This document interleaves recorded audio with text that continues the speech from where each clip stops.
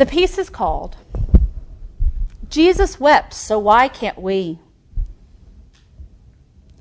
Jesus wept, the shortest passage in the Bible, John 11:35.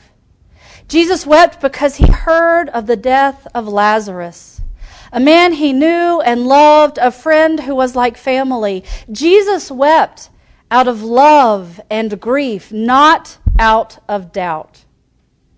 Jesus wept because it is the human response to loss and sadness. Jesus wept because it is what anyone with a heart does when that heart is damaged or broken by news that is not welcome. Jesus wept, but the world did not stop. No one judged him. No one left him. Jesus wept, and no one questioned if he was fit to lead or fit to serve. Jesus wept in front of his followers in a public place for all to see, and no one turned away. No one tried to hide him. No one tried to quiet him. Jesus wept without shame or embarrassment because weeping is as much a part of human life as laughter. Jesus wept because tears are prayers of thanksgiving in the depths of sorrow. Each tear is praise for a life lived that now is gone. Gratitude for a gift given that is no more, but we loved while we had it. A gift so great that the absence of it pains us to our very core. Jesus wept because we celebrate life, not only with smiles and joy, but also with heartbreak and sorrow.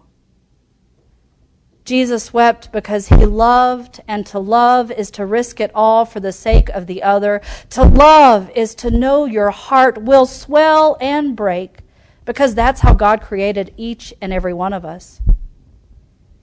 Jesus wept because the pain of love is as rewarding and important as the elation of ecstasy. Jesus wept for himself and his friends, but not out of selfishness or doubt. We can mourn loss in the same moment. We have deep and abiding faith that death does not have the last word. Jesus wept because faith isn't about 24/7 smiles and praise, but about steadfastness in the face of loss and pain. Jesus wept because he could. In a full embrace of his humanity and capacity for life, love, suffering, loss, joy, elation, friendship. Jesus wept because he should, because that's what we do when someone we love leaves us, sometimes even when we know it's temporary. Jesus wept, showing us yet another stone in the path that paves the way of life, the way of the cross, the way of faith. The way that is discipleship and dedication to following him. Jesus wept, so why can't we? Why don't we? Are we less human? Do we feel love and loss any less?